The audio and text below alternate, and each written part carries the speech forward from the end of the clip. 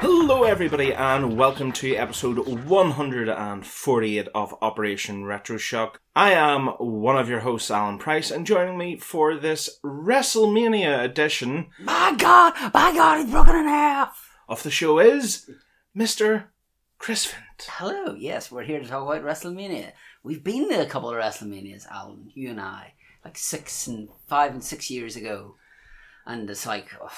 where does the time go to that it doesn't seem that long ago that we were walking along to WrestleMania and meeting the Ultimate Warrior and things like that, and just things that we never thought would happen and things like that. But yes, excited in inverted commas to talk about WrestleMania. It's certainly an interesting and a diverse kind of polarizing opinions at the moment. Certainly. What has transpired on SmackDown. It's kind of weird talking about a WrestleMania that's going back to where our WrestleMania kind of travels began. That is in, well, I won't say New York. Say Secaucus. Secaucus. Yeah. Americans just go, what? New Jersey, the greater Manhattan, New York area, at the MetLife Stadium. Now, there is, as you say, there's some more interesting matches on this card than others. There are certain matches we won't be talking about in this episode of the show, simply because you know the way we are, everybody. We just start rambling, and before you know it, we'll have only talked about the pre-show WrestleMania, and it'll nearly be half as long as WrestleMania is going to be this year. We don't want to make this as long as what WrestleMania itself is going to be. Exactly. So we'll probably focus on the key matches that have been announced already, but mainly specifically the title matches that are of interest to ourselves, because there's probably going to be nearly every single title on the line somewhere on the card. But will we dive in with NXT TakeOver? Yes, we shall. It's probably the one that we're actually going to talk about. All the matches that are on the card. There's like 5. Yeah, as Chris says, there's only 5 matches on the card, which is a lovely one. So we'll get started with the NXT Tag Team Championship match, which is the War Raiders Hanson and Rowe versus Aleister Black and Ricochet. What an odd team. You could almost say that Aleister Black and Ricochet are the like rock and sock connection of this era, is that those two should not work as a tag team, but they work beautifully as a tag team. Obviously we've seen them in NXT and on Raw and on SmackDown.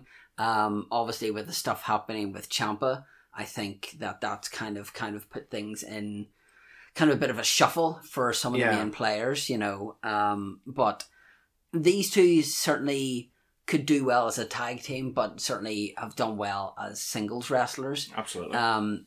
It's interesting to see that, to have a face and a face tag team go against each other, whether we're going to see some form of interference from like the Undisputed Era or Forgotten Sons or something like that. But like all these matches, I'm going to say now, I'm excited for every one of these matches. Absolutely. There's not one that I've went, I would have done this different or would have done that differently. But all these matches I know will deliver in some way, shape or form. We've seen the War 100%. Raiders doing their thing, like in the War Games, and big men should not be as agile as those two are, especially with them doing like certain moves or whatever. But I think that the War Raiders will retain, and there's a reason why I think that. I can probably guess the direction you're going with that. I would say if I look at the whole card, this probably would be in my bottom 2 for excitement, but that doesn't mean that I'm not looking forward to it at all. I have a funny feeling like with most takeovers, this will open the show, and this will be one that'll set the bar, because most tag team matches open the show, and you're like, once that match is finished, we're like, whew, like, how do you follow that? Yeah. And then they manage to. I say there's a good chance that it'll either be this tag match will open, or it'll be the North American with Dream and Riddle opening it. That tends to be the formula. They very rarely NXT open with women's matches. They kind of keep that sometimes for the middle of the card. But yeah, as you say, this is as a result of Ricochet and Aleister Black winning the Tag Team Classic, the Dusty Rhodes Tag Team Classic, the third one. Which, again, it seems like maybe this was an idea of Triple H's before they really were going to get called up to the main roster, because, pre-tapings of the television tapings for NXT, they were already tagging together, I think, in the Classic. Yes. Before they actually hit Raw television together. Yeah. I might be out. Yeah, because with NXT UK, Tyler Bate was fighting James Drake, and the commentator says that Mustache Mountain are in the Dusty Rhodes Classic, but obviously they've been eliminated by then. So, yes, like you say, that was done way before they were called up to the main roster. Exactly, but they obviously have an idea behind them for Ricochet and Aleister Black, but this definitely for me is probably one of the more concrete results of the night, because it is quite obvious Ricochet and Aleister Black are going to be sticking to the main roster, that they're not going to want to take the title belts off Hanson and Rowe so quickly, having just won them. But I really enjoy watching the dynamic of Hanson and Rowe, because, as you say, yes, they're big men and they can get around the ring quite well, but I think the dynamic even within themselves is fantastic, because Rowe is the smaller of the two, but he's the powerhouse, and Hanson is the bigger, but he's the speedy one. He's the one that will take the risks. So it's a really cool one, but having that dynamic of those guys with Ricochet and Aleister Black has the potential to completely kind of tear the house down. So it does. And NXT tag matches tend to have a history of doing this, stealing a weekend. The match of the weekend. Because if you go back, and as you mentioned about War Games, Ricochet was heavily involved in that War Games as well. And if I remember correctly, the War Raiders launching Ricochet from one ring to the other. Yes, yeah, that's right. Yeah. So the options here for potential spots are ridiculous. I still can never... I was watching... Have you been following the Performance Center YouTube channel? Yeah.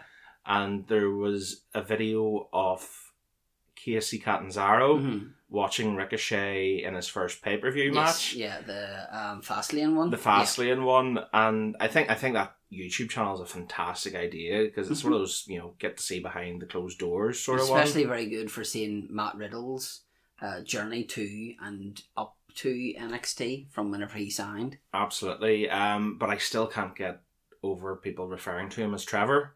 Yes, yeah. It's just, you hear this guy, he's a high flyer and he's referred to as Ricochet, and then you hear Trevor. Yeah. But some of the stuff, like that, even in that Fastlane match that he pulled off, kind of diving up and over one of the corner posts and all. The steps and everything, But he's another one of these guys that kind of just before WWE went for their big kind of, I'm not going to go culling, but raiding of the independent scene that I saw in Belfast, Mandela Hall. I saw Ricochet against, I think it was Matt Sydal. And I was just like, now here he is, and he's on the main roster of WWE in a really short time. I think he's one of the shorter guys in terms of his tenure in NXT. I think the likes of Kevin Owens would be the fastest one. He was maybe there for less than a month, and then boom, he was up there. But it's just interesting to see with them doing the 3 shows rather than them just doing one. But I think the reason why I think that they're going to retain is that I can see them either appearing at WrestleMania as like an extra one, like the Hardys were, or whether they appear at the Raw after Mania and win the belts then. Yeah, because there's talk of them facing the Revival, obviously, for the Raw tag belts. That might be a first in history when you think about it, that on a Saturday night they could potentially be fighting for obviously the NXT tags, but then on the Sunday or the Monday of the weekend they could be fighting for the actual Raw tag belts. Be very, very interesting. Next up, then we'll go for, because there's one I want to save for a wee bit, we're going to go for Velveteen Dream versus Matt Riddle then for the North American Championship. It's going to be kind of a broken record here, but this is again another one that could completely just blow the weekend apart when it comes to a match of the weekend. I think Riddle out of the two of them is the more grind and pound, whereas Velveteen would be the more, taking the high risk, doing flamboyant. the elbow drops, that kind of thing, whether he dresses up as Hogan or not, again, like he tends to do. But yeah, this is going to be one that the chemistry between these two, because you've got somebody who believes that he's at the top of the game and, like the spotlight's on him, and you've got this laid back bro, kicking off the flip flops kind of thing. But whenever they get in the ring, like we've seen whenever they were doing the Fatal 5-Way to see who qualified for the championship, we'd seen little teases of them, like with the kicks and this and that. But I know Karen's hugely wanting Matt Riddle to win. I don't think it will do Velveteen Dream any favours if he loses the belt as soon as he's just got it. But then the same could have been said for Gargano, that he had his first title defence and lost it. But whether they've got bigger and better things to do for Velveteen Dream, and again, because of the stuff with Ciampa, and, either you get people who get injured and then they're written out, or you get people who are pushed heavily and the crowd reacts to it in a positive light, which we'll talk on later on, and then they get added to the mix. So you've got like this balancing act. So whether he's maybe going to challenge after Mania or whatever, like the next takeover for the belt, but I could see this just being a really, really interesting match to see how the two styles mesh together. It's almost having a Randy Savage and a Hulk Hogan in some way, shape or form, because you got somebody who's just happy enough to kind of grind you and then kind of do all the submission moves, and then you got somebody who's just going to spring around and do the elbow drops. But I could see this being Riddle's first loss, or whether it'll be like a disqualification for Velveteen Dream. It may be that he'll do something to keep hold of the belt and what have you. But yeah, that's what I was going to say. I think we're probably going to end up with a bit of a screwy finish going on here with this particular one, whether that be, like you say, a DQ via outside involvement or any other thing, or just kind of, like a sneaky roll up with the legs on the ropes to get leverage, that sort of thing. I could see that happening because, and this would probably give away who I think is going to win the NXT title match, but I think we could see Riddle going further up the card into that picture in the very near future as well, because there had been thoughts of Riddle going straight in for the NXT title when that 5-Way was happening after the whole Ciampa situation. So they obviously already have it in their mind of putting him in that main event position in NXT. But yeah, this match is going to be very, very interesting because, again, you've got that whole WWE homegrown guy versus an independent guy, which made Ricochet versus Velveteen Dream so much fun. The Dream has no memory of that. Yes, exactly so. But a big part of it is, as you say as well, what will Velveteen Dream's attire be themed around? We've had Hogan twice now. We've had red and yellow, and we've had Hollywood. So as long as he doesn't say "push me" Vince on his butt cheeks, then we're laughing. Fair play to him, though, for that, to be brutally honest. But I think, do you know what I think, now that you say that I think would be the biggest and bravest thing to get okayed?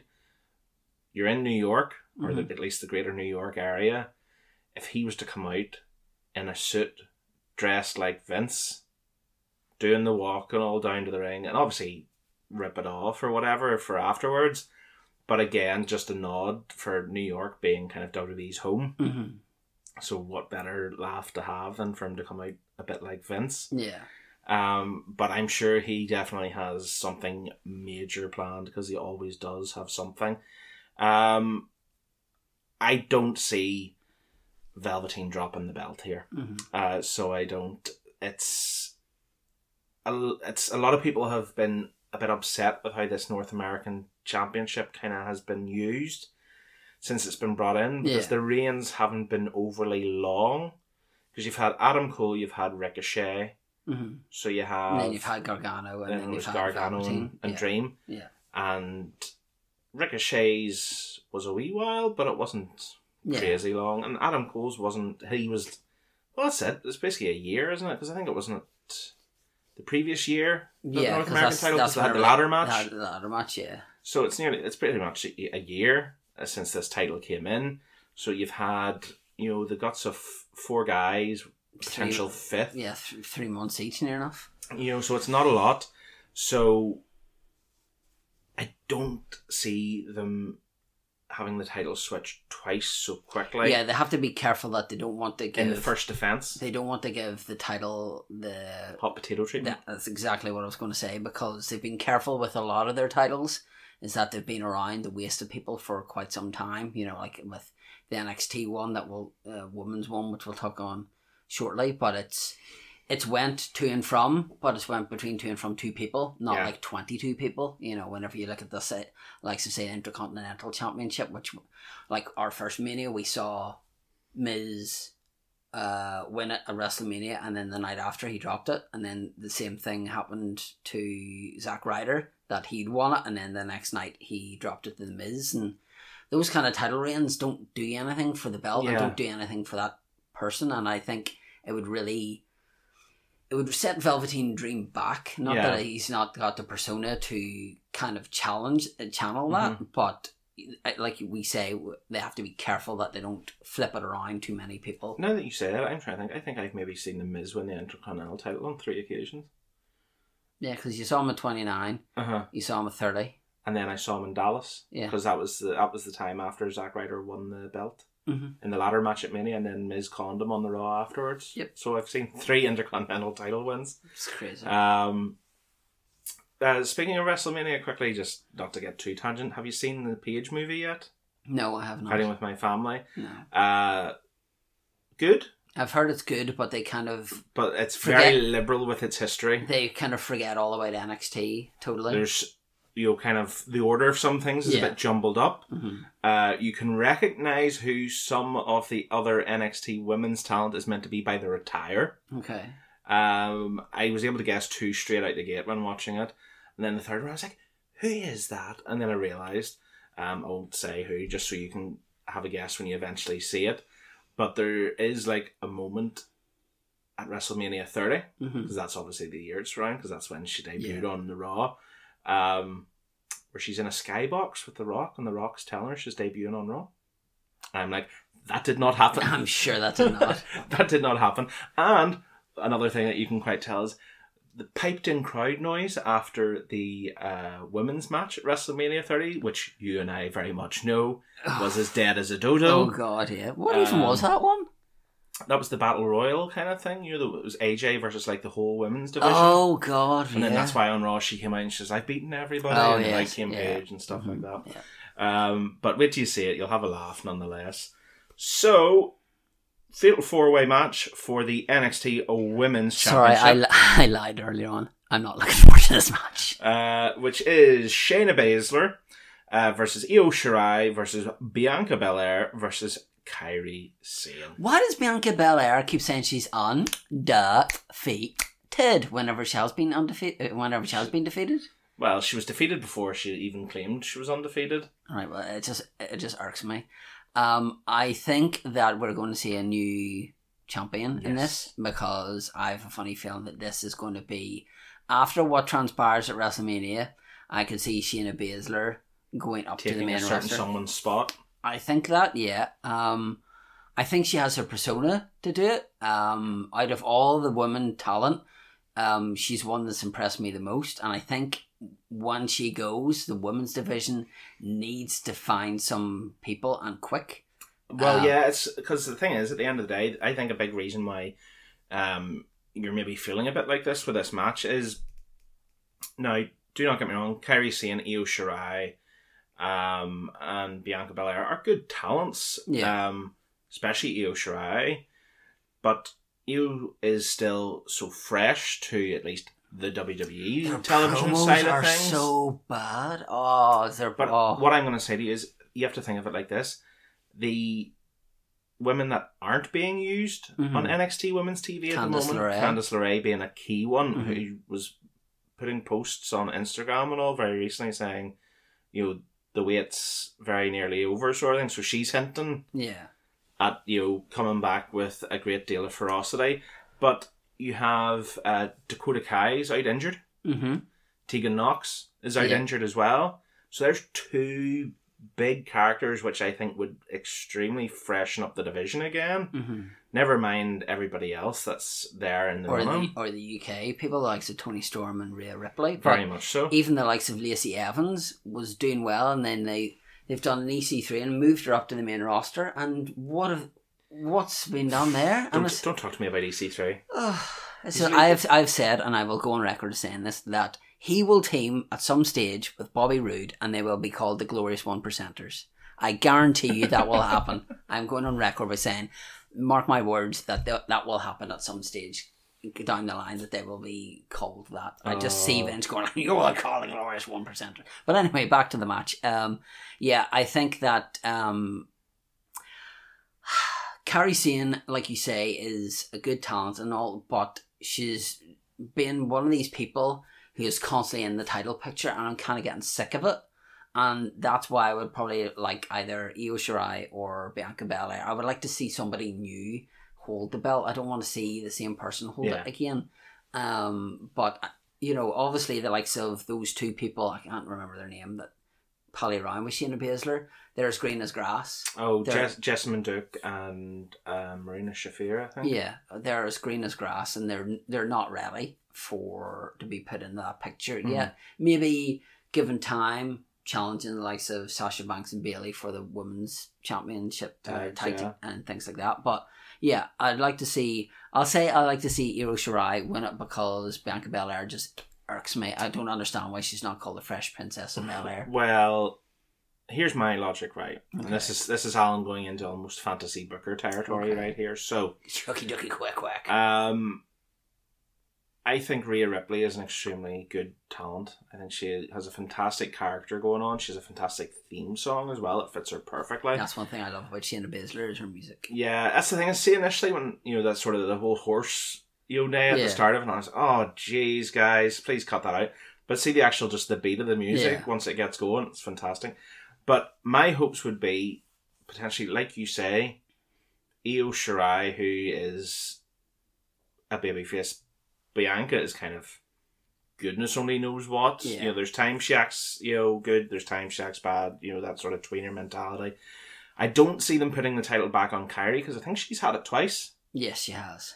Maybe she has. I can't remember. She's at least had it once. So she's had it once. Yeah. No, that's a lie, because I think... No, she did. I think Baszler's only had it twice. Yes, you're right. Baszler's had it twice. She's the only one who's won it twice, sorry. Yeah, because you won it from Baszler, and then Baszler won it back from her. Yeah. So Kairi's only had it once, so I don't see them making her a 2-time as well. Women's champion. So I think Shirai is probably the more logical direction to go. And then I would like them to see them develop a program potentially between her and Ripley. Yeah. Going forward, that would then lead maybe in a takeover or two's time, sort of come the summer. Sorry, what time of the year is it? We're heading the summer. It's busy, folks. Work's going through the head. Sort of towards the tail end of the year, right? Mm-hmm. And then have Ripley beat her. Yeah. And become the first woman to win both NXT UK and regular NXT Women's Championships. And then that's around the time I think that Tegan Nox is going to be ready to come back from her injury. Okay. And obviously it was her match with Rhea was when her injury happened during the Mae Young Classic. Right. Then that whole, I'm back from my injury, I'm going to take what's most prized for you. So it's almost like the Ciampa Gargano kind of thing. A bit like that. Okay. Sort of thing. And I think that would be a fantastic story. If they don't capitalise on her causing the injury to Tegan in storyline, you need to have somebody like Baszler who is a legitimate threat to all the women, and they're scared, because whenever she had the belt, the locker room were very heads down, not looking at her, kind of didn't want to cause a fuss or anything like that. And that's what you need. You need that big powerhouse that kind of scares people. But, you have so much talent as well in the main roster. And with this superstar shakeup, you'd want to see some... what have they done with Mickie James lately? Nothing. What have they done with... I'm trying to think of somebody... with them saying that they want to bring back Eva Marie, please don't. But it's something that we'll probably talk about when we get into the actual WrestleMania card and a certain women's match and what happened at the time of recording, at least last night on SmackDown, involving a certain championship title being won by a certain individual in the main event. Yes. But I get what you're saying. A shake-up for some of the folks that aren't maybe getting used as well on the main roster. You have experienced people there to help down there. You know, the likes of, say, Tyler Breeze.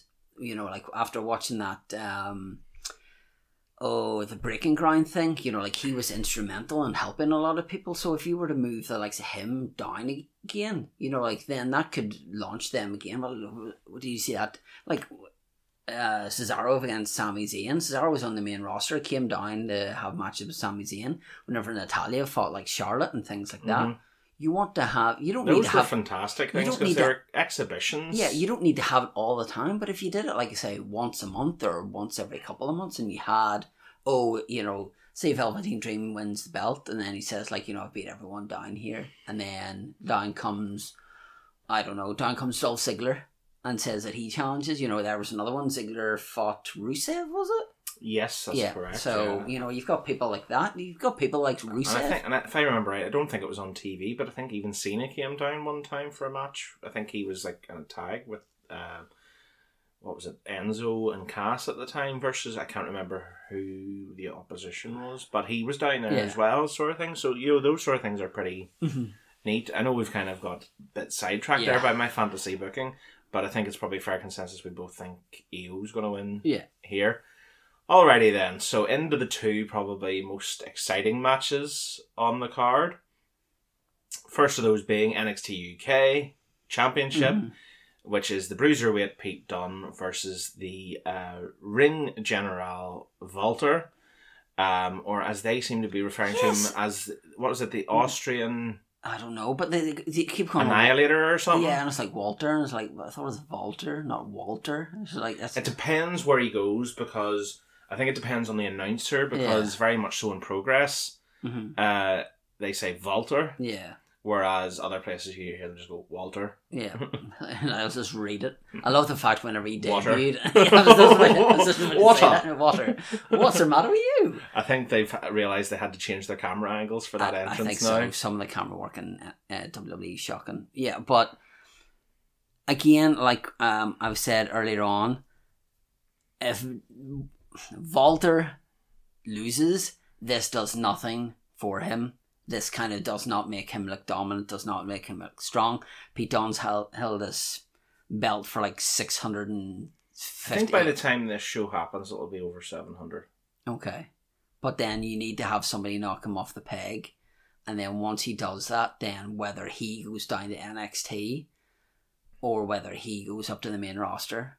And I think that's the whole point. Like you have to build round him, Walter, then, and have people, because at Super Strong Style, Walter is fighting Trent Seven to unify the belts. The Atlas. Yeah, so, he's got that many belts now, minus one, of course. But, like, that's the thing, is that he's such a behemoth kind of guy, and he's not somebody that if he loses that you think, oh well, that's all right. It's kind of like, it was kind of like the Big Show being thrust in the main event and then losing on his first time. That does nothing for the character. It doesn't build it. But like, oh well, he's easy to beat then. I can see this being a very interesting match, and it'd be interesting to see how Dunne reacts after the fact. If he loses, I think he will lose, but if he loses, how he reacts to that, because obviously this has been a main part of Pete Dunne for so long, and not having it anymore, how will he react to that, and where will he react to that? Yeah, I definitely think this is the moment where Pete drops the belt. Yeah. Like I said, it's going to be the guts, if not more than 700 days by the time this match happens, which is some going in the modern era of wrestling. Yes, some would say, well, it's not like he's been defending on TV every few weeks, but he's been defending it in the independents, and WB has obviously felt he's been doing a very good job as being the guy to represent WWE UK, NXT UK. Which I think he's probably reached the point with an NXT UK that he doesn't need the belt. He is the figurehead of NXT UK. So I could see him, like you say, becoming a bit more of a mainstay, at least on regular NXT. Yeah. because he is always dropping in there every now and again. But I could see that being more his kind of bread and butter now, being NXT UK with regular NXT, with him dropping back in to NXT UK every now and again, because again they only do those tapings every month or so, so he could nip back for one every now and again and be there. Say there's a big feud going on for helping Super Strong Style, that kind of thing. For British Strong Style, you know, that would be perfect.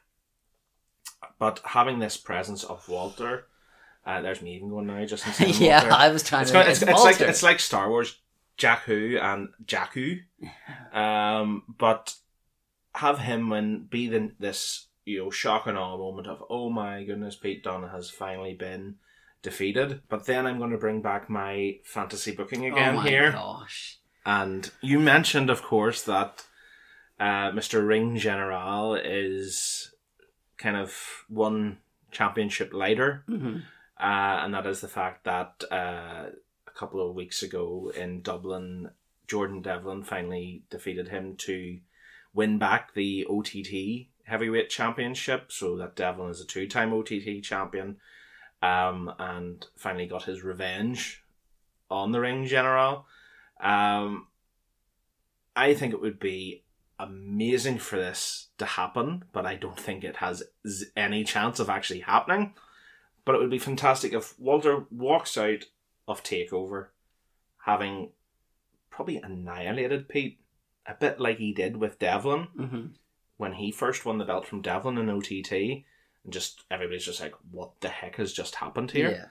And they go into the next set of NXT UK TV tapings, Walter comes out, look at me, haha, I've beat your champion, your favourite, and here I am. Nobody will be able to stop me now. Devlin to come out with the OTT title. Do not see that happening whatsoever. No. But even if he wasn't to come out with a title, come out and just drop a hint, maybe not explicitly say, because I don't think WWE would want him to come out and explicitly say, well, I beat you 2 weekends ago. Yeah. But, hint, just, I know how to beat you. And then, boom, kick off and lead into a feud maybe between those two. Because once Walter wins the belt, I think it's going to be again another while before there's even a chance of him getting defeated. Yeah. So I think Devlin would probably be a very good kind of first feud for him when it comes to that championship. And then the possibilities are endless where you go from there. Exactly. So they are. But then, final match of NXT TakeOver in New York. And that is the NXT title match between Johnny Gargano and Adam Cole, baby. 2 out of 3 falls match. 2 out of 3 falls match. Very well remembered, Chris. This is a hard one to call. Now, this is going to be time for Chris's fantasy endings. Okay? Hey! I was talking to a guy in work today, and I was saying about what I think's going to happen is at the end of the match, Gargano's going to win, and Gargano's going to be standing in the turnbuckle, celebrating and all. His wife's going to come down. He's going to have the belt in the corner, and either on the ramp or on the Titantron, you're going to hear a solemn clap. And it's going to be Ciampa. As if to say, now, obviously, with his having neck surgery done not too long ago, whether he can actually fly or not is a different thing, but whether they send somebody over and they just put that on, as if to say, this is Gargano's moment, but Ciampa is still messing with him, and Ciampa won't forget the fact that he has what is rightfully his, and then that leaves a couple of months, obviously some of these feuds have been building for a year, obviously that one whenever Ciampa first got injured, and then he was out for a year, and it's the same way with this one here. That's how I see it ending, is that he's going to have the championship, but Gargano's going to be inside his head, as if to say, can you cope if I'm still in there? Kind of thing. Or whether they play at the fact that, the next week you see him with the belt and he's looking at the belt and going, what? Candice says, what was wrong with you? But well, he was on the Titantron. But there was nothing on the Titantron. It was your music playing. There was nothing else there. And it's all in his head. He's the only one who thinks that, and that kind of thing. Well, I have similar thinking, but actually the opposite. Okay. Similar thinking, but opposite. Why is that similar? at least in the sense of Ciampa having some say in things. But I think that it's going to be Adam Cole, baby, who wins the NXT title. Do you think this is going to be whenever the Undisputed Era turn on him? There's a potential for that, but I think we could see in this match, the way you're saying, obviously, in your version, that, Ciampa, with a kind of very quiet clap. I could see almost, obviously, the last time we see Ciampa on TV was Johnny kicking him, the 7 shades out of him, when Ciampa tried to turn on him again after the Tag Team Classic. So, could it be one last act of, backstabbery, that there's something done by Ciampa in the match that costs Gargano the big one more time, that, because Ciampa was so obsessed with the NXT Championship, Goldie as he referred to it as, that he was like, well, the least I can do is cost you what you're still, trying to fight for. Yeah. And I've always wanted, because I think Gargano even posted on Twitter his NXT checklist, and the only thing left is the title now. I could see that happening, or just Undisputed being involved in some shape or form. Yeah, the lights go out and then Gargano's lying on the floor and then he's got his hand over him or something like that. Because there's talk as well going forward that with Shayna most likely going up to the main roster, that which one is it? It's the one. Marina Shafir. It's the one who wears, I always think that she's got one of those face masks on, the chocolate face mask. Yes. That's Roddy Strong's wife, and there's talk that she could come in to Undisputed Era as their female representative, which I think would be a cool dynamic to have. But I wonder, could this maybe be the start of a bit of an Undisputed resurgence? Because there's always been kind of the whispers of, wouldn't it be cool if Adam Cole had the NXT, Bobby Fish, for example, won the North American eventually, and then Roddy and O'Reilly won the tags. Kind of complete domination of NXT itself. But no, this again is going to be absolutely outstanding. Yeah. So it is. Anything that has Gargano in it is kind of well on its way to a potential match the year candidate. There's not very many matches or very many NXT superstars that you would go I don't want them in that match. Yeah. We've seen Adam Cole and Ricochet and some of the moves that those guys do, and this is going to be an exhausting one, but totally worth it to see who ends up the new, and for them the first time of them being NXT champion as well. Alrighty then, so that is NXT TakeOver New York, and that only took us about 40 minutes, Chris. Oh, did it? So well done. Wow. So we will dive straight into the WrestleMania card and talk about some more than others.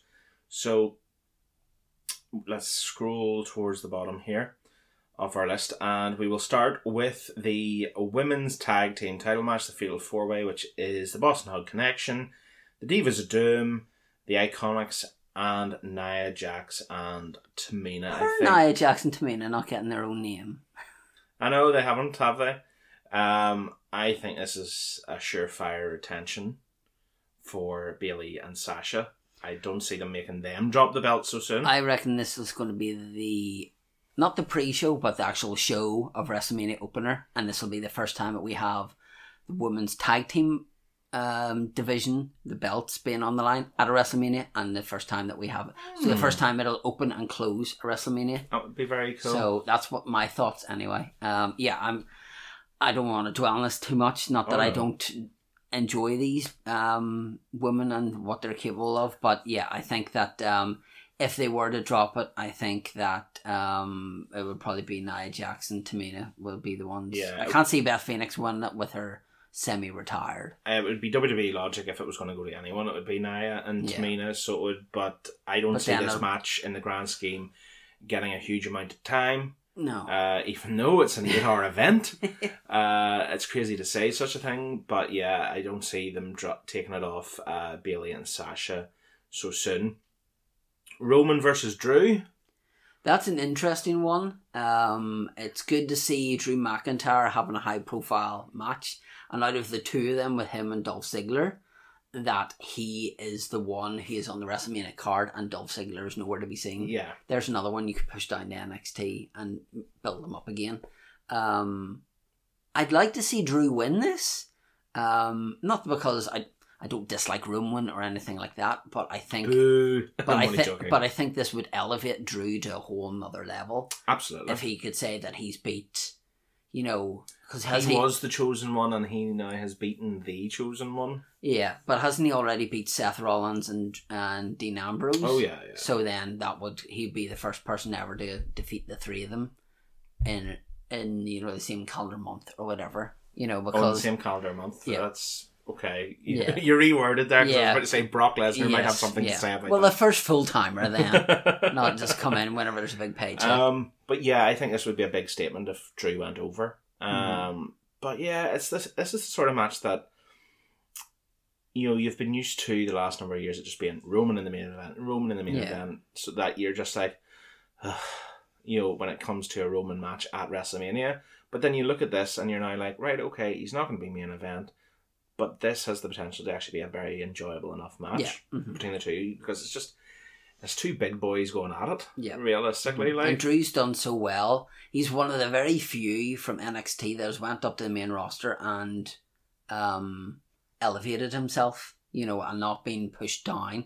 You look at Nakamura, who was in the main event last year, and then where's he now? He's not even going to be on the card.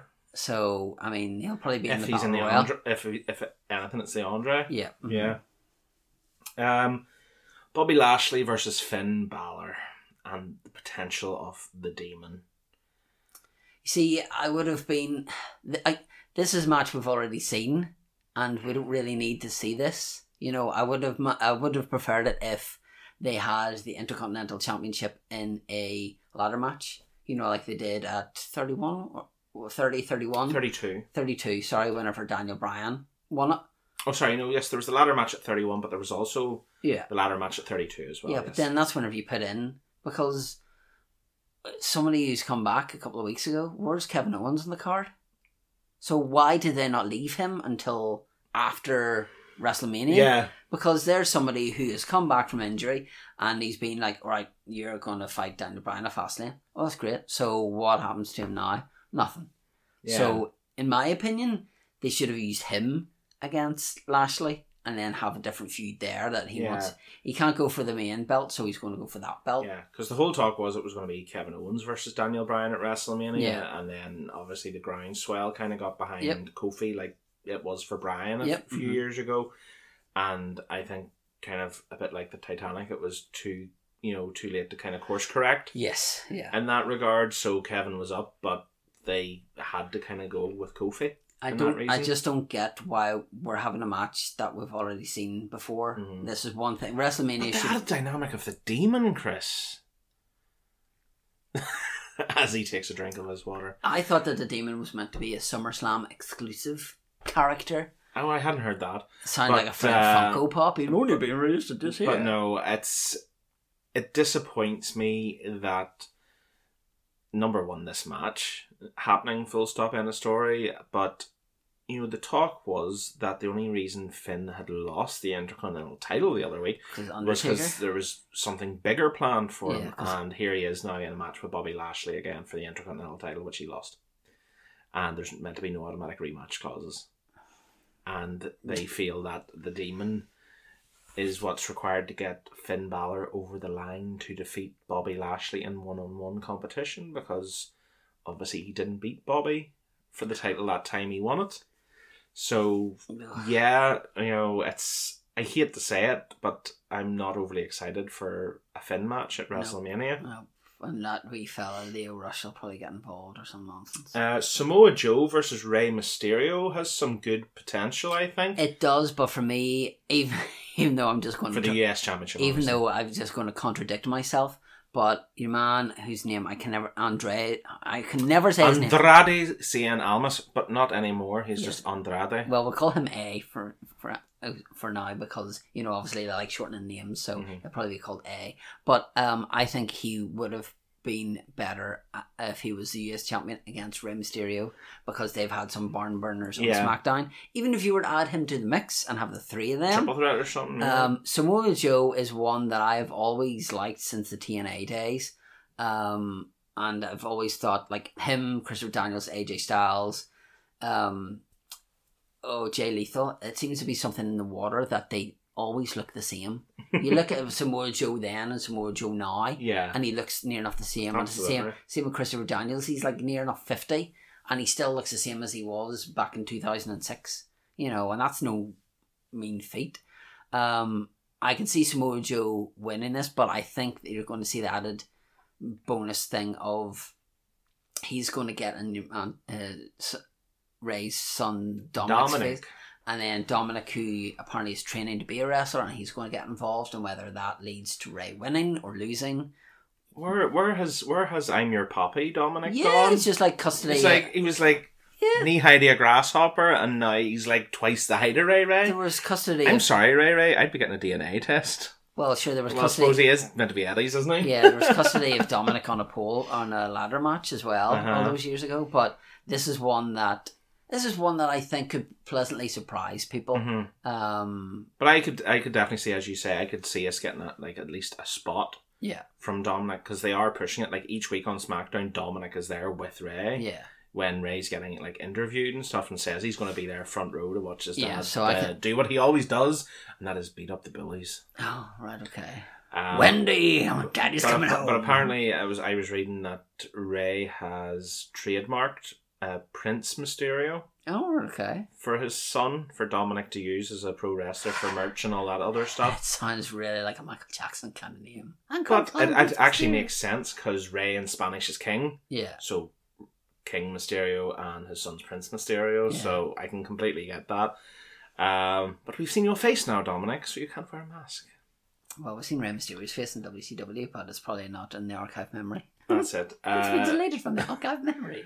I'm not really going to make much of a prediction for who wins here, because the US Championship again hot potatoes. Just goes hot potatoes, so it could go either way in this. And with the way they have treated Samoa Joe in his WWE main roster tenure, I wouldn't be shocked for Ray to go ahead and win it.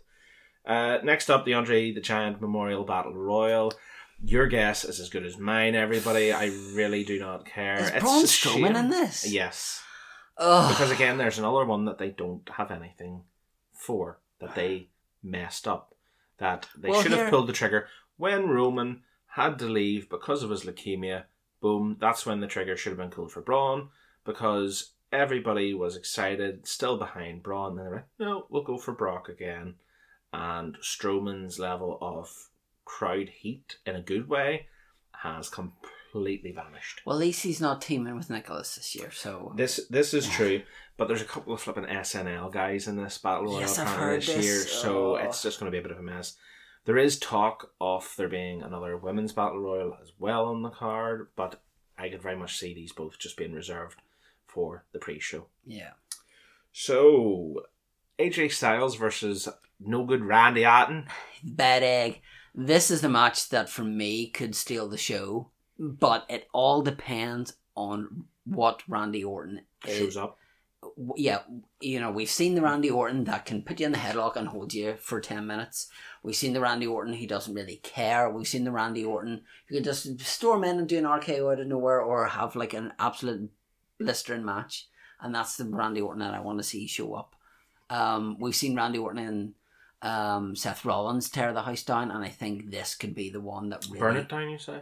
Oh, yes. Burn it down! But yeah, so I think this has the potential to be the match of the night. Yeah. But going on last year's WrestleMania, whenever AJ Styles and Nakamura was the dream match that all fans wanted, and then it was just a bit of a letdown. That's the thing that scares me, and that's why I'm trying not to look for... I try not to look forward to matches, because then I could be pleasantly surprised or pleasantly disappointed. I think it's last year's WrestleMania which has, you know, we were talking about this before, you know, coming on to record, that I have decided for the first time in probably, what are we now, 35? I'd say probably since 17. Probably the guts of 17, 18, that sort of time period, that I'm not going to at least plan to stay up to watch WrestleMania. So at least maybe 15, 16 years. And that is based on last year's WrestleMania. Mm-hmm. And the fact that, at 3:30, 4 o'clock in the morning, that AJ Nakamura match happened. And that was a match that I was like, I really wish I was in New Orleans for this. I, was so tempted to just fly out for that match alone. And then you're sitting watching it, getting really tired, and then whatever happened in front of you, and you're just like, oh my goodness, because I just knew that one of the guys, Aaron from the Irish contingent, was there, and he was equally as excited for that match as I was, because we were both big Nakamura fans, especially from having seen his first NXT match against Sami Zayn in person, thinking this is going to be a match that will completely destroy any expectations going forward for WWE WrestleMania matches. And it did, but in the wrong kind of way. Yes, exactly so. So I think that, and just I think maybe the way last year's WrestleMania went in general, the way kind of the first kind of part of it was like, well, this is going along well I think enough. it was after the Charlotte match that once you had that match, and then you had the Braun match, and then you had the Roman match. That's whenever that's whenever the wheels started to come off the WWE van, and then it started derailing. Funnily enough, whenever I watched it last year, my nephew was round, and once that match had started, that's whenever he got up and left. He went up to see my mum or whatever, and he couldn't have picked a better time to do it because he didn't have to watch all that tripe. Well, they say that young kids are honest in that regard. Well, there's no way of being nice for the sake of being nice. But I just hope that the right Randy Orton shows up, and absolutely this because Randy Orton is one very much like Triple H in the sense that has been around for so many years, but hasn't really had that defining WrestleMania moment. Probably the Seth Rollins RKO is probably the biggest one. That, and probably beating the Rock and Sock Connection at WrestleMania 20. For Evolution. Yeah, but that would be about it, because that match with Triple H was pure garbage whenever they had the finishers. It was like a game of SmackDown versus Raw with all the finishers preloaded. But this has potential to be a decent match, if not one of the best matches on the card. It does need the right Randy Orton to be there, and to be honest, it needs the right AJ Styles to be there as well, because there's been quite a few matches recently where you thought this is going to be fantastic with AJ, and they haven't been, which I'm not saying that's maybe age coming into it, but I think that could be just the WWE coming into it as much as anything, as in I think that's part of what hurt the Nakamura character, which is why a lot of people still say Nakamura's best match in WWE was his NXT debut, because he went into that match, Sami Zayn went into that match and had that match as if it was in New Japan. Yep. It's very like they're... Whereas as time's gone... Yeah, it's almost like the... WWE style. It's almost like they kind of loosen the handcuffs a little bit. We'll allow you to do this, but not that, and that's the thing that kind of worries me. Now this next one, actually, I'm quite intrigued about, and that is Miz versus Shane McMahon. I can see this being towards the start of the card, because Shane's matches usually always fall in kind of that opening bracket. From the top of the cage. Unless it's the Undertaker he's facing or whatever. But I find it really intriguing having Miz as a face, and not the poor attempt of a face that they did previously. Yeah. But properly this kind of sympathetic, you could understand where he's coming from face. Because that promo he had on SmackDown, again, anybody listening to this, you're going to be very confused with the way I say like last week or the week prior because of recording dates. But it was the SmackDown where Kofi had his gauntlet matches. He opened it and had just this absolutely amazing babyface promo of basically, Shane, destroying him in front of his 68-year-old father and all this sort of stuff, and the crowd properly reacting to him as if he's a baby face. I think the big thing that has helped him is, not that he was never human before, but I think having this reality show with Maurice and then obviously his baby as well, and the social media aspect of things kind of grinds him a little bit. It's like watching Ciampa whenever he had like his neck surgery and you see him with his missus and his kid and you're like, aw, and you're like, you shouldn't be saying aw, it's Ciampa, you know? But it kind of humanizes him and it kind of makes him feel a bit more, you can kind of understand where he's coming from because, you know, like he's a family man now, so that's why he's saying about his dad and all that kind of stuff. But I've always known that you've always been a huge Miz fan since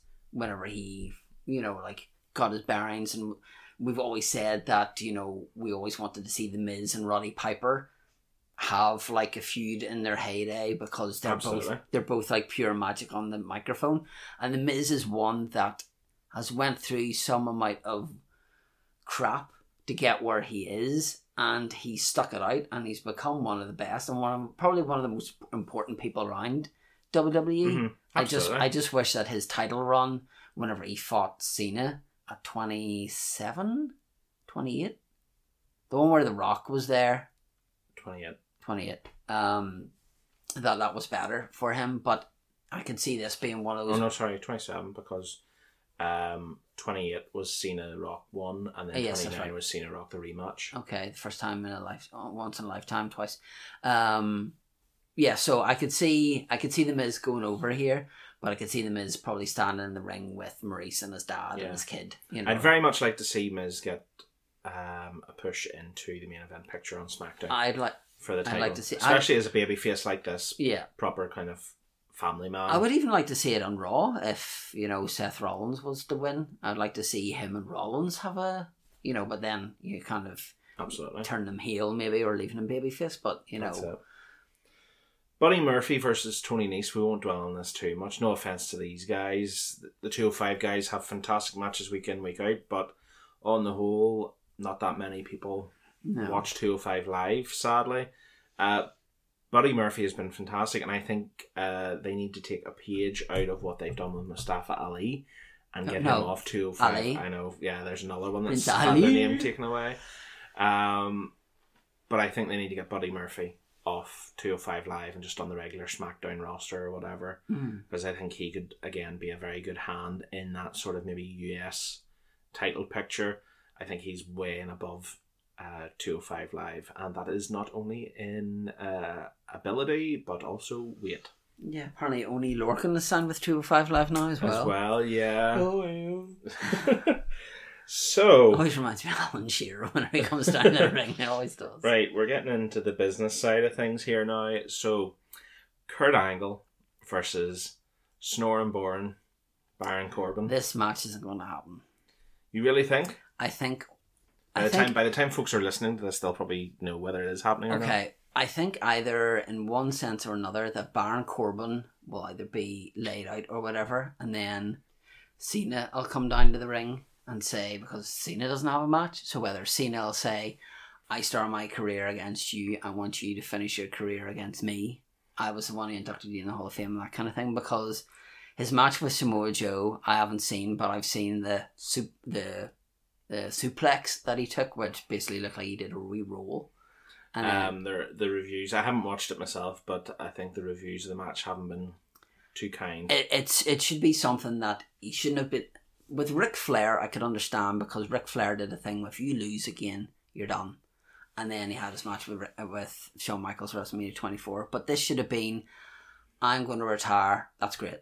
Okay. And I'm going up against Baron Corbin, because apparently he was able to handpick his opponents and things like that. So why he had to then have two matches with people he should have had on that the WrestleMania card. But Baron Corbin's just one. He's just like the modern day Kane at the minute. You know, Kane was just like the D. Ooh, hot takes. No, I mean that Kane being the DOO, and then because Corbin seems to have lost a bit of fitness, then obviously he's wearing all this attire thing. But I reckon that's what's going to happen, is whether somebody's going to beat up Corbin, whether Cena beat up Corbin and then he comes down and Kurt Angle, like his music plays and then he doesn't come out, and then Cena's music comes on. It needs to be Cena and Angle. It can't. Poetically, it needs to be Cena and Angle. Corbin, I don't think, has the skill to carry Angle through a match, and that's what you need a ring general in order to carry Angle through Walter? a match. Well, that's not what I mean. That would be a good match, though. It would be, but you need to have somebody who is able to do the spots that need to be done and be able to help Angle through it. Angle, at his prime, even whenever he was injured, could still go, but Angle now is a shell of a former man, and he shouldn't really have this match. And it's like The Undertaker, is that people are going to remember, if this match is a stinker, that's what they're going to remember, rather than this match with The Undertaker at No Mercy 2007 or anything like that. They're not going to remember the good ones. The match against Eddie at WrestleMania 21. They're going to remember, I remember whenever Angle turned up and he had that rubbish match with Baron Corbin or John Cena. Yeah, it's... If this doesn't turn out to be Cena versus Angle, I'll be very upset. There's mixed word out there, as of recording at least, whether there is going to be a change potentially or not. Some are saying, Meltzer's saying no, they're just going to use the heat to give Corbin even more heat. You've tried this too many times now with Corbin. It's X-Pac level heat nearly. Yeah. It's not good heat. So doing this isn't going to get any more. And I think it's as much as nearly a slap on the face to Kurt, because, sending him out in the ring on Raw in Chicago, of all places, and saying that he has handpicked Baron Corbin as his final opponent in WWE. Anybody that has been a fan of the business, even for a short period of time, would realise that that's just not true. If he, honest to truth, had the choice as to who his final opponent would be, it would not be Baron Corbin. No, could have even been Shelton Benjamin because of the Team Angle thing. Or Gable. Yeah. Which he did have on Raw. Kind of the next generation of Olympian sort of thing. But I would be very excited if we got a Cena versus Angle, just because it ties everything up in kind of a nice, neat bow. Yeah. For the Cena storyline, that's how Cena came in, and he got the victory over Angle, and that's how Angle goes out, is by Cena once again picking up victory. All right, now we're really in the business sector here. So we are. So, what to go with first? Because we're leaving an obvious one to last, because it is the main event of things. So let's go for Give Me What I Want, Chris. What? What I really, really want. I wanna. Have you seen the one to do with the duck? No, I haven't seen the duck that walks up the lemonade stand? You know that? Yes. Yeah, that. And it's like, hey, got any grapes or whatever? And it's like, hey, give me what I want. I'll show you it after. It cracks me up. I don't know. Triple H versus Batista, obviously. I don't know what it is with Batista, but every time Batista comes back, he seems to be, obviously we've had Blue Tista and things. He just doesn't seem to do himself any favours. And this whole thing now, Triple H has put his career on the line. Well, great. It's like in-ring career on the line. Yeah, so... Not his corporate career on the line. It's one of these matches that, again, we've seen before, but they've both lost something, with Triple H losing the most in the hair stakes. And obviously Triple H... And Batista gaining a nose ring. Yeah, and then... that's horrendous. But we're going to have the chaperone against Drax, so I don't know about this, because I don't know how Batista is in the ring, because we haven't seen him in the ring since Evolution days, and how long is he going to stay around for? Is this going to be a WrestleMania match? This is it. This is one and done. Okay, well, we've heard that before, Well, he has openly said in interviews for the last goodness knows how many years that he wanted one last run in the company. I don't know why you say one last run technically, because it's only going to be one match, but still one last storyline, culminating in a match with Triple H at WrestleMania, and this is what we're getting. So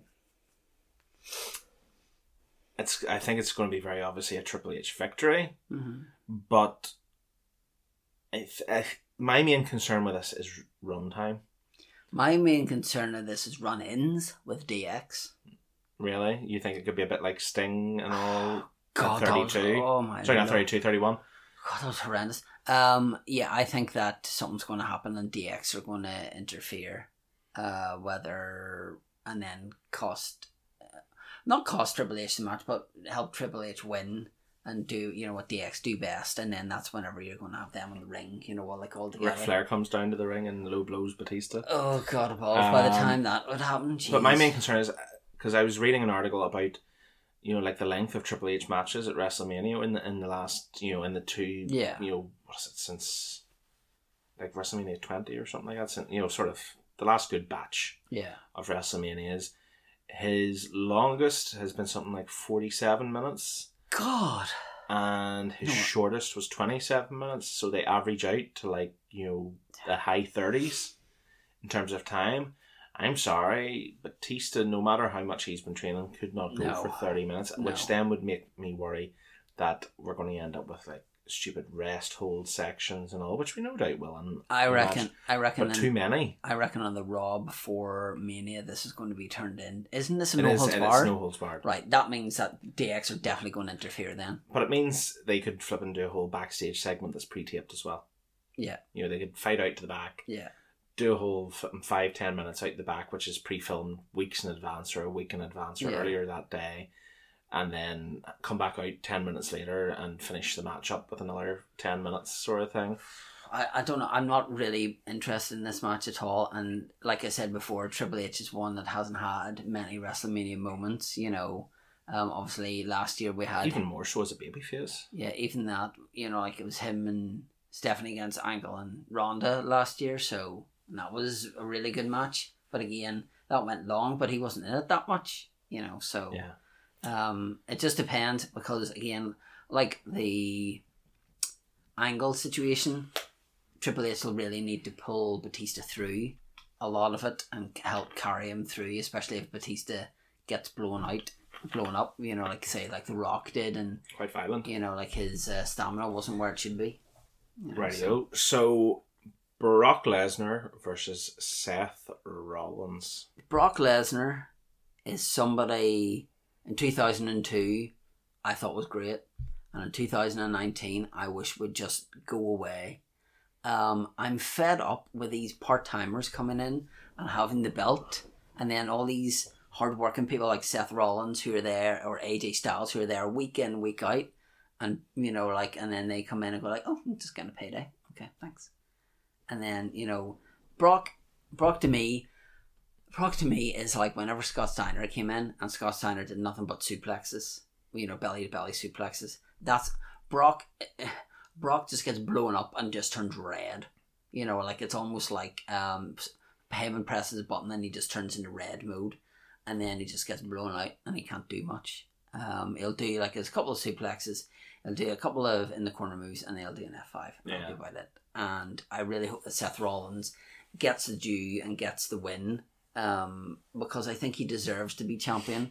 I think he's one that, even though he didn't need to improve much, but I think that he's one that once he gets the belt, he can make himself a worthy champion and have worthy contenders for that championship. But Brock is just somebody who should just hang it up now, and nobody cares for Brock Lesnar anymore, apart from Brock Lesnar guy. But nobody wants to see him. And it's a polar opposite between him and another former UFC star, because obviously he must go back to UFC. But if you're going to do that, stay there. I don't mind seeing you once every 6 months or whatever, but I don't need to have you holding the belt. I'm going to go for a hot take here. Oh, God. Alan's hot booking. And I'm sitting here thinking like Vince McMahon. And what I mean by that is, the Brock Lesnar situation is much, the fault of Vince McMahon than it is Brock Lesnar. Mm-hmm. He's the one who decided to put the belt back on him after Roman won it and had to forfeit it because of the leukemia thing. Yeah. He could have easily put that on Braun or Seth or somebody else or Finn again. But I think Brock will retain, because obviously this isn't going to be the main event. Mm-hmm. A certain triple threat is.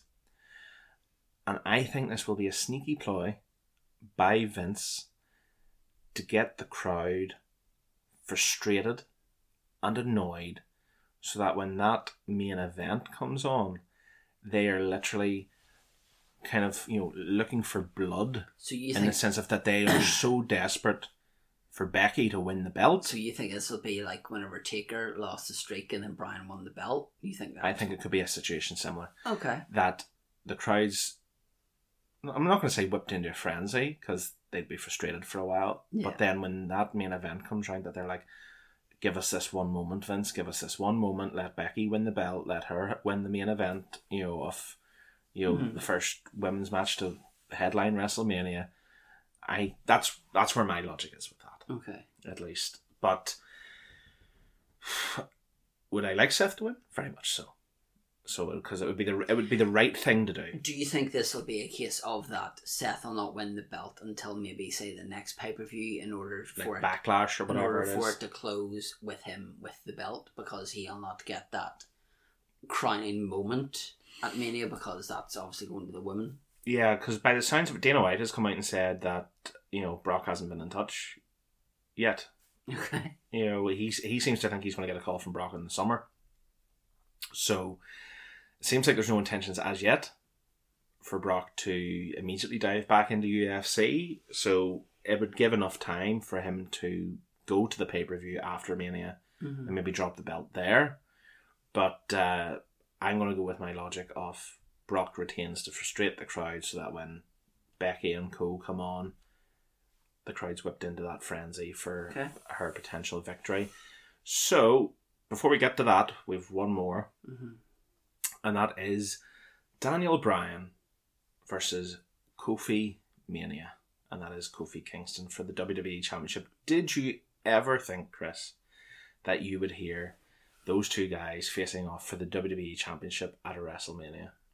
No, and I'm sure Mustafa Ali is kicking himself that he got injured whenever he got injured, because it's like, that could almost be him, because they could have got behind him and just went, we're really behind you and we want you to win. But I like what they've done, in building the character, especially like what happened on SmackDown to do with Usos. Very. And the fact that, he deserves to be there, we forfeit, and they're like, whoa. Because that's not something you see. No, that's not something you see at all, and that's easier to do that than it is to lie down for somebody else. But I'm excited. I don't think there's any chance in heck that Kofi will win. I think it's just there because people want it to be there. I think this could be the potential again to be a show stealer, because this is Kofi's chance. Obviously Kofi's had WrestleMania moments, but this is his chance to fight for a belt that he probably has not, I think, ever fought for, or if he did, was whenever he was feuding with Randy Orton, whenever he had his Jamaican accent. Yeah, I think that's the closest he ever got. Obviously, he was in the Elimination Chamber match with Bryan and all recently, that.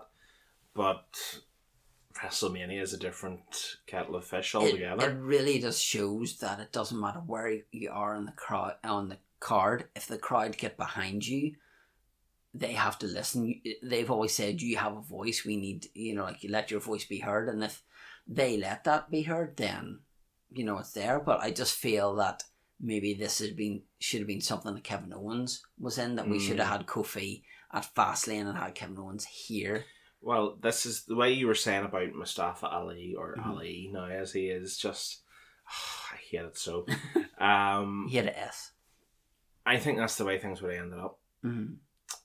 We'd ended up with Kevin Owens versus Daniel Bryan at WrestleMania, because I think the crowd might have got behind Ali enough, but I don't think it would have been enough for Vince to change his plans, because I do think plans have been changed. I don't think the plans were Kofi at all. No, no. At all for No WrestleMania. I think a huge component besides the crowd have been Big E and Xavier Woods. Yep. I think because he has had them by his side, and they have been as much being a mouthpiece for him and saying to the fans, like, come on, this guy has been here for 11 years. He has never had a good proper shot at things, and here he is showing that he has always had what is needed, in the ring to be a main eventer, show him some love, and here we are. And I think the way they have worked the story for it, and again, I'll maybe talk about this a bit more in our final match that we're talking about. I think this has maybe been the stronger story on this, closer part of the run-in to WrestleMania than the ladies. Yes. Because the previous week on SmackDown, you had Kofi going the gauntlet and having it whipped out from underneath him, by Vince. But then the week after, you have his actual friends, the other New Day guys, Big E and Xavier, going through a gauntlet for him. Yeah. To get his WrestleMania opportunity, for the belt. It's a great story, but I do agree. I do think I don't see Vince putting the title on him. Mm-hmm. If they do, it would be a very, very short reign. Yes. If they do it at all, it'll be that. What I would love if it was to go would be that you got that sort of backstab moment, that say like Big E like Evolution wrecks him or something like that. Orton. Yeah. Kofi wins the belt and Big E flips him up and does the big ending on him. And it's like, we had to go through so much to get you your opportunity. I forgot about me. Yeah, no, I'm going to challenge you for the belt. Exactly. Yeah, okay. I think that'd be a cool thing. But the New Day are just so strong together that, it would be very hard to break them up. Shall we talk main event now? We shall. So that is Ronda Rousey versus Charlotte Flair versus Becky Lynch for, at this moment, the Raw Women's Championship. So before we talk about this match itself on the card, let's very briefly talk about what happened on SmackDown as of recording last night.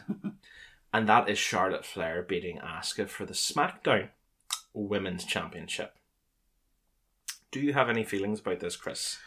Because WWE Twitter has not been overly pleased by the looks of things. I don't understand people who are getting their knickers in a twist about this. I think this is done for a reason, and I think it is done for... Obviously, we have the first ever women's main event at WrestleMania, and all power to them. And it was actually Bully Ray who said that, whenever... in the run-up to WrestleMania, the plan was to have Charlotte against Ronda Rousey. Because Becky... Where was Becky this time last year? It's a Kofi situation in terms of Becky, but a bit longer playing. Yeah. So, once she became the man, the whole thing to do with Nia Jax and all that kind of stuff, which I don't think, if that hadn't happened, she would have been in this event. Because I remember there was talk of Charlotte versus Ronda before even last year's WrestleMania. So... this has a great potential if they decide to go the route and say, right, okay, this is for the unification of the belts, and then you're going to have one belt defended on all shows, very much like with the tag, on all shows. This could be the great opportunity for the first ever women's main event and the first ever women's undisputed champion, which would in turn be Becky, because I think Becky will pin Charlotte, not Ronda. So whether this happens or not, I don't know. But I think that this will be something that will happen. But people seem to forget that you've got one more week before you get to WrestleMania. This is like whenever, say, John Cena won, or oh my God, we're going to have John Cena against Randy Orton again at WrestleMania, and then Randy Orton would lose the belt and they would fight somebody else. You still have time for something else to happen. It's not. Even though it's breaking, women's championship, on the line for the first time in WrestleMania, Becky has a lot to gain and nothing to lose, whereas the other two have something to lose and nothing really to gain. Yeah. Because obviously when everybody is listening to this, it's going to be Monday the 1st of April. Sorry, no April Fools in this episode, folks. We're keeping it shooting straight here today, but... Raw won't have aired its final show. SmackDown won't have aired its final show. So, card subject to change. Yep. Many things can happen. But there's Kofi Kingston in the main event, and for a WWE Championship shot, which wouldn't have happened this time last year. No, absolutely. So, I think it is looking much more likely that they are heading towards that unification Mm-hmm. option, which I think makes a great deal of sense because, whether we like to say it or not, I'm a big fan of women's wrestling in this modern era because, especially with the likes of some of the girls that they've got in NXT UK, especially as well. Yep. Mm-hmm. Once those girls hit main roster, it's going to be lights out, ridiculously amazing.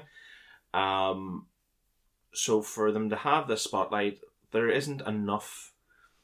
still isn't enough quality women's wrestlers on the main roster. Mm-hmm. I think that was why Charlotte has been put into this, because I don't think that Ronda is good and all, but I don't think if this match goes long that she can maintain that, like Charlotte and Becky have had historical great matches, like we've said before. You look at Asuka and Charlotte last year, and that was probably the match of the night for some people. Whereas I think the interaction between Charlotte and Becky will be the thing that'll keep this alive. And then whether Ronda comes in, it's like having a triple threat match. You're going to have two people in the ring and somebody on the outside, whether Ronda gets put through a table and then she's out for a bit and she basically just lies there. Yeah. But if this match goes 20-30 minutes, I can't see Ronda being in the ring and solidly going for 20-30 minutes. That's obviously why last year she was still a bit green and then she was put in a tag team match. So if something happened, you have somebody else there to step in. Whereas this, in case in point here, you've got two people who can work well with each other, and especially on social media as well, but they can help carry her through the match. Yeah. And it's not a case of they're spring chickens, they both started in NXT, and like I wrote a blog, vinto316.wordpress.com. Plug. But like 10 or 11 people on the card all started in NXT, and you've got two of them in the main event here, and that's the key thing, is that they know how to get the crowd going. And Charlotte, for me, has been one of the best out of the four horsewomen. She, for me, stands head and shoulders above the rest. I'm not saying that the rest of them are particularly bad wrestlers, but she, for me, has it all. She can do a face or a heel. Well, I think as much as it comes down to as well as how they were handled as well. Yeah. Because like Bayley, ridiculously, we all know, looking back at NXT, had the potential to be that main roster John Cena for girls. Yeah. But in a good way, not kind of, boo, you're like John Cena, that sort of thing. Sasha may be a 4-time women's champion, but she has lost it each time on her first defense. Mm-hmm. And definitely needs to be a heel because that's her best work. I think that's nuts that still she has never been, properly, bar that kind of little glimpse at the start when she was part of, what was it, Team Bad? Yeah, or whenever with Naomi. Whenever her and Bayley were going, and then they were like, and it was a whole. But it's not been a kind of solid run. Yeah. As a heel, as the boss heel. Becky, well, we all know the man came out of basically everybody being frustrated at how badly Becky was being used. So Charlotte is the only one that has been pretty much consistently booked in matches in a strong way and thus been seen to perform. And it's sort of all to do with who her father is. Oh no. Is it a case of Roman's being put in the main event because his cousin's a Rock? Is it a case of that Natalya is in the tag team match because her father is going to be a Hall of Famer? Yeah. It's sort of all to do with that. It's who you can perform, how well you can perform, and how well. If the crowd are booing you and you're a heel, then you're doing your job right. That's like you going to the cinema and then just sitting there going like, you're not having any reaction to a movie and then going, that movie was terrible. But whenever you have an emotional reaction to a movie, then you know that filmmaker has done their job right. It's the same way. If you come out as a wrestler and you get cheered and you're meant to be cheered, great. If you're getting booed, as long as the crowd are reacting to you, if you come out and the crowd does nothing, then like Keanu Reeves or whatever he's called in NXT, he, for me, is that he comes out and the crowd just does not care. And he's got wiped off the face of the planet, basically, back to jobberdom and repackaging. Well, but I think it's fair to say that 95% of wrestling fans are pulling for Becky in all of this. But I think part of this main event was, bar the fact that it looks like they're going towards unifying, There is a lot of disappointment and kind of anger towards Charlotte out there. Not as much because, it's Charlotte, but because it seems to have potentially robbed some of the SmackDown women's roster of their match at WrestleMania. But is there really somebody there who... with the likes of Raw, you have the likes of, say, Alexa Bliss whenever she's fit. You have the likes of... I'm trying to think of other women. I could have made a joke there, but I won't. Okay. Out of respect. Well, You've got Carmella, Naomi, the Iconics, but they're going to be in the tag match. Liv Morgan. No, I'm talking about SmackDown. Just right, okay. You've Sonya and you've Mandy. Yeah. That's really your only options on the SmackDown roster with Asuka. Mm-hmm. So I can get why they've thought about pulling that. Plus, they maybe are running a bit low on numbers if they are doing the Women's Battle Royal. Yeah. So I can see where folks would be frustrated going like, yes, you've gave us our women's main event, but you've took another women's match off the card. There was the potential to be 4 women's matches on that card. The Battle Royal, the tag, the SmackDown women's, and then the Raw women's, which would be unprecedented at a WrestleMania. But still, there's time for that to improve. No matter what is given to people, people will still yearn for more and still say, like, I wanted this and I wanted that. Well, don't get me wrong. I'm in full agreement that the women deserve more time on the card at WrestleMania. Absolutely, 100%. But you're never, until you have a women's roster that... I'm not going to say we'll ever have the numbers to compete with the male roster and just sheer numbers, but the quality across the board for your roster, you're not going to get a 50-50 pay-per-view or whatever. No. Yes, you're going to get the likes of Evolution every now and again, an all women's pay-per-view. But if you look at that, that was pulling from everywhere. That was pulling from Raw, SmackDown, NXT, and the past to get that pay-per-view done. I very much enjoyed it. But it's the realistic place where we are. But I am extremely happy. This was I've been saying it, the whole time in the build-up. This is their one opportunity to do this. Mm-hmm. Is have a women's headline of WrestleMania, with Ronda involved, because she gets the eyes on it, no matter what way you want to shout about it. You can't do this next year if Ronda's not involved, I think. This is your kind of load your bullet and fire it, shoot it, take your shot. Mm-hmm.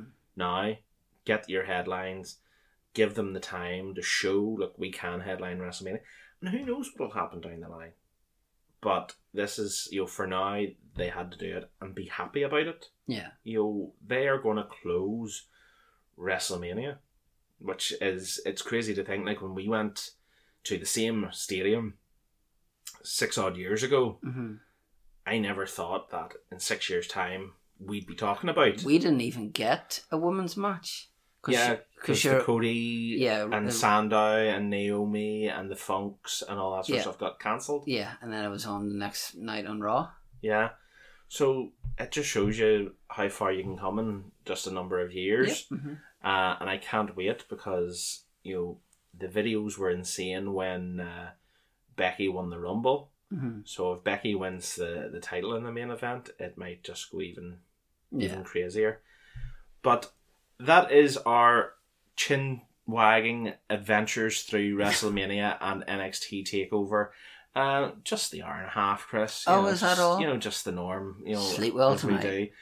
But we hope very much that you've enjoyed us taking you through all things WrestleMania and WWE as we head into that wonderful WrestleMania season. I say wonderful WrestleMania season. We'll see about that next weekend when the actual event happens itself.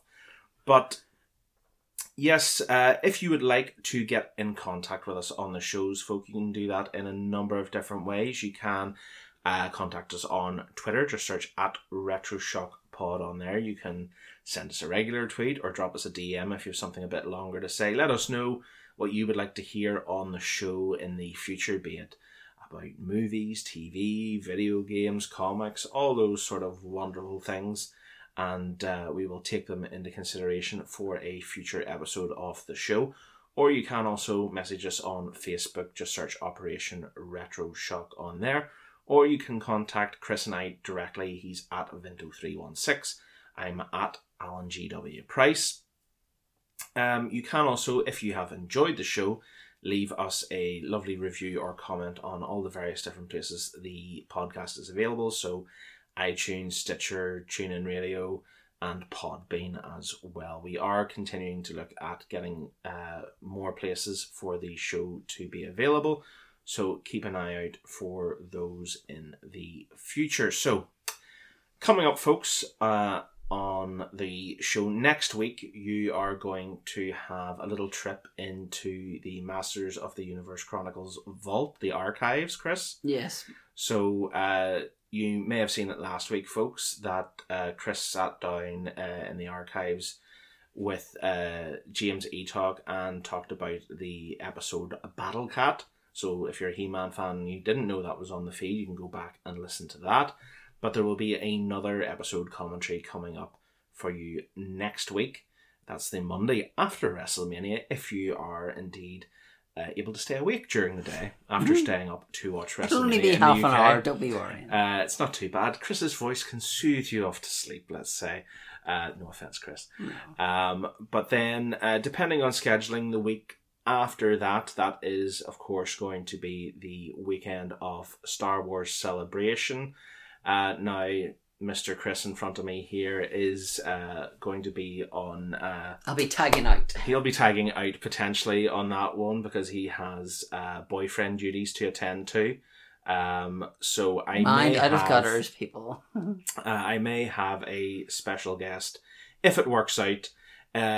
If you don't see in your podcast feed on the Monday morning after Celebration Star Wars in the title of the episode, you know it hasn't worked out, but hopefully I'll have a special guest to at least talk about some episode 9 stuff the Monday of Celebration weekend for you. So you all have that to potentially look forward to in the next couple of weeks. But for now, we shall bid you all a fond farewell and say, enjoy WrestleMania. If you can stay awake for 8 hours. Oh my.